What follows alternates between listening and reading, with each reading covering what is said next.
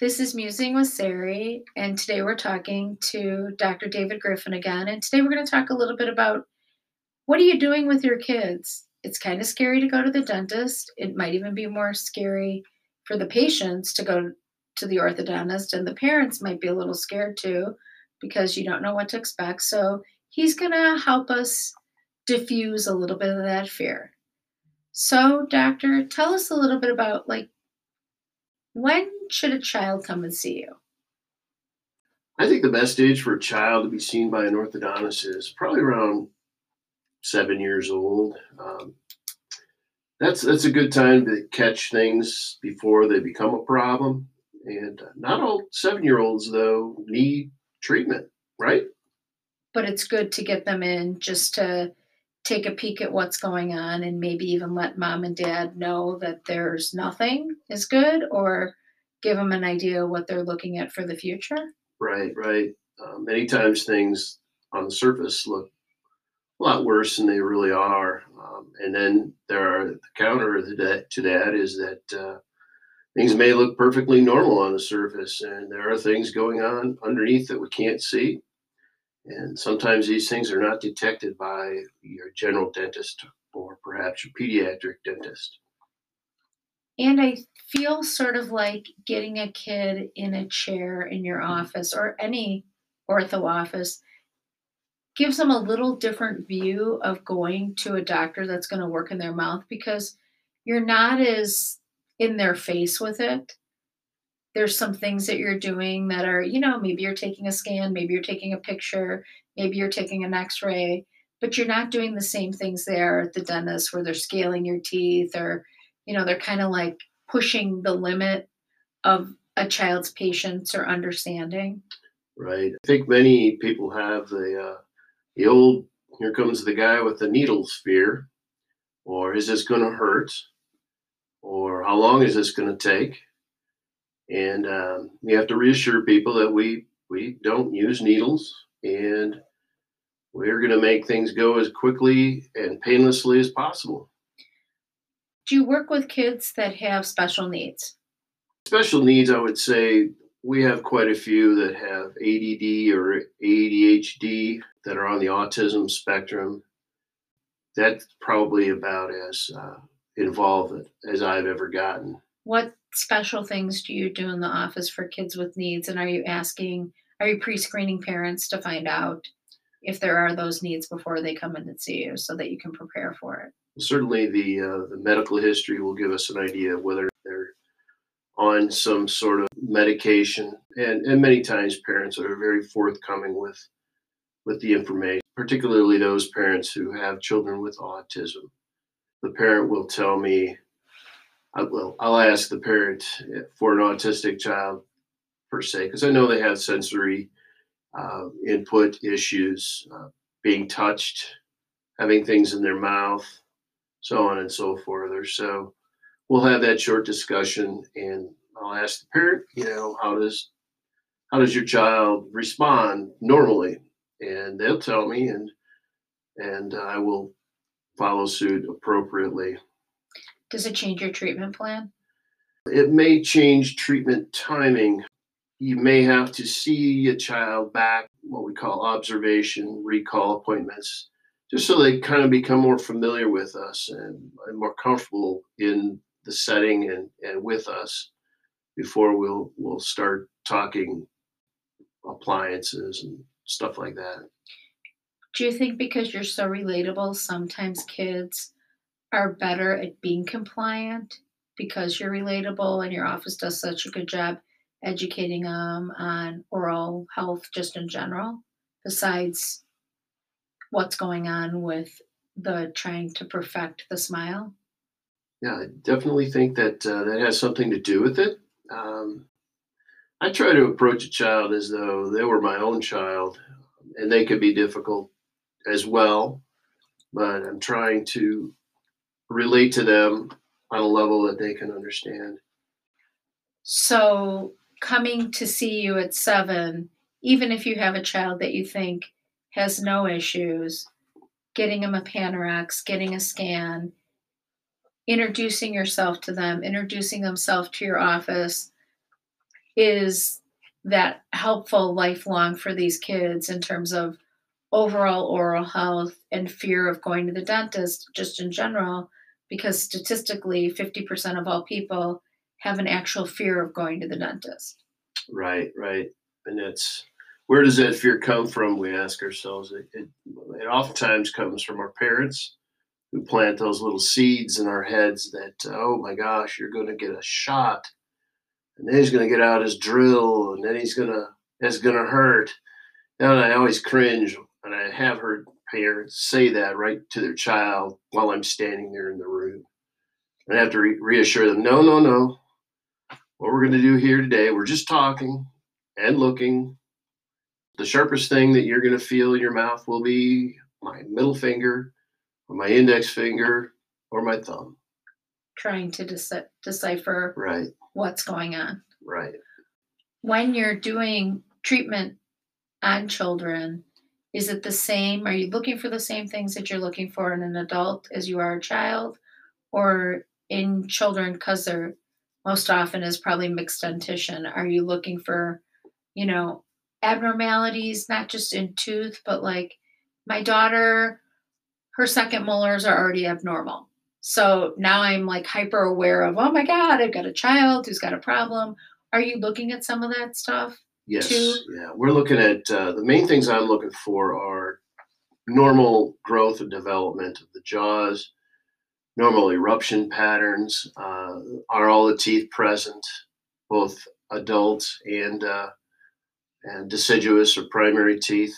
Looking for traumatic type of bite relationships, um, cross bite relationships, deep bite relationships, open bites, bad habits, things of that nature. Something that, and oftentimes I'll tell a parent that we are only going to be focusing on the main problem. There may be secondary problems which can be addressed in the future, but we want to keep things short and simple.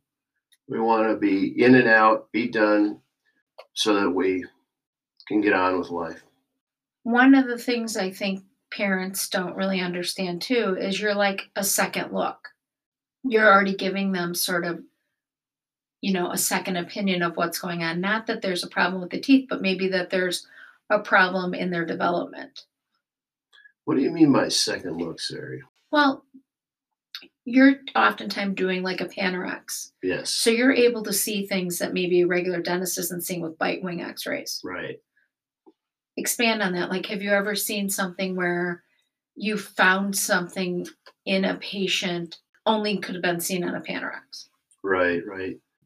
The number one thing that I've seen are impacted canine teeth that in say a 14 or 15-year-old should have been noted probably closer to age 11, 10, 11, or maybe even earlier, where something like that. There are simple remedies that can be done to encourage those teeth to not impact.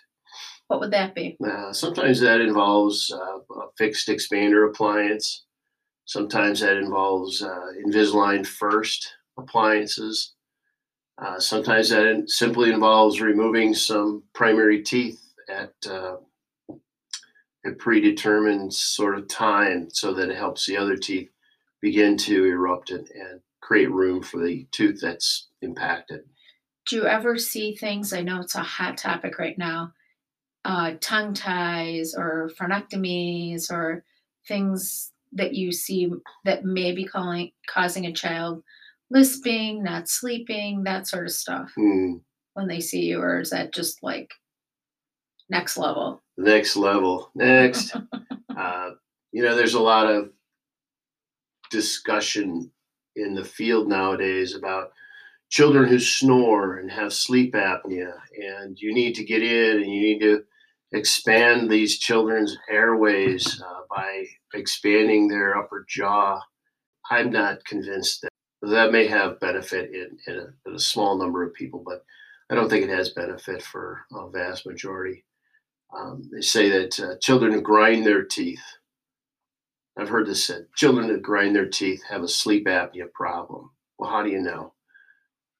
I don't know. Do you do a sleep study on a 7-year-old, or do you just do a a cone beam scan, get a three-dimensional picture, determine that the airway is too small, and then say, okay, now you got to have this procedure done to widen your upper jaw so you can sleep better. Have you seen any of that in your practice though, where you've seen a child come in with a narrow palate or a narrow jaw and you've expanded them and their oxygen levels are better, their I sleep's no, I better? wouldn't know. I You wouldn't wouldn't know. know. No. It's still next level. Yeah. So getting them in at 7, having them get a Panorex, Yep. having them get scanned, having a better idea of what kind of treatment they're looking for in the future is beneficial to the child for treatment planning, but also beneficial, I think, to the parents because I think it is really a scary thing going to the orthodontist. You don't know what to expect. You don't know if your insurance is going to cover it. You don't know how much money it's going to cost you. It's always, there's a lot of question marks. How bad is it? What am I going to learn that I don't want to learn? Right. Right. The fear of the unknown. So, are there ways that you educate parents and patients that gives them more confidence in getting it done, coming back, starting treatment? Because long term, there is lots of research that long term, getting ortho is very good for your teeth because they match up and you don't have problems down the road and all kinds of things like that. Yes, I believe that parents oftentimes will. Well, let me back up and say that I will. We'll look at the X-rays together. We'll look at the photos together. I'll explain what I feel is the problem, the immediate problem, and whether or not it is an urgent sort of situation, or whether or not it's something that perhaps could be addressed at a later date when the child has grown and developed more. And some children just aren't ready for anything, so you got to kind of pack them away and have them come back and see how they're doing, and determine when they are mentally, if not dentally, ready. Is there a dentally ready time, or is it just whenever? Whatever the situation Each calls situation for. is different for every kid. Yep. All right. Well, we learned a lot, and getting your kids in at 7. Who is the mythological character Procrustes? Isn't he the guy who Procrustes. had the inn, and you came in, you were too tall, and you didn't fit in his bed, so he would cut your legs off, Yep. make you fit in that bed. Yeah. Or if you were too short, he'd stretch you. Yeah. We don't do that. We don't practice Procrustes. Procrustes. No, you practice, you know, proactive.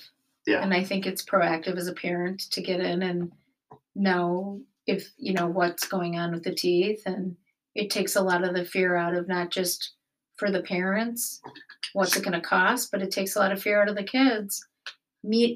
Sometimes it's just nice to have a meet and greet with the doctor and see that he's not this scary person. The other thing I want to say that's really unique about what you do is you're very available to people. You have lots of communication systems in your office, and you want to educate people on what exactly you're doing and make them feel comfortable with the process of the whole orthodontic treatment for not just them, but for their kids. And I think the sooner you wrap your head around that as a parent, the better it is for your kids. That's right. Thank you for coming today. Thank you for enlightening us. Thank you for having me.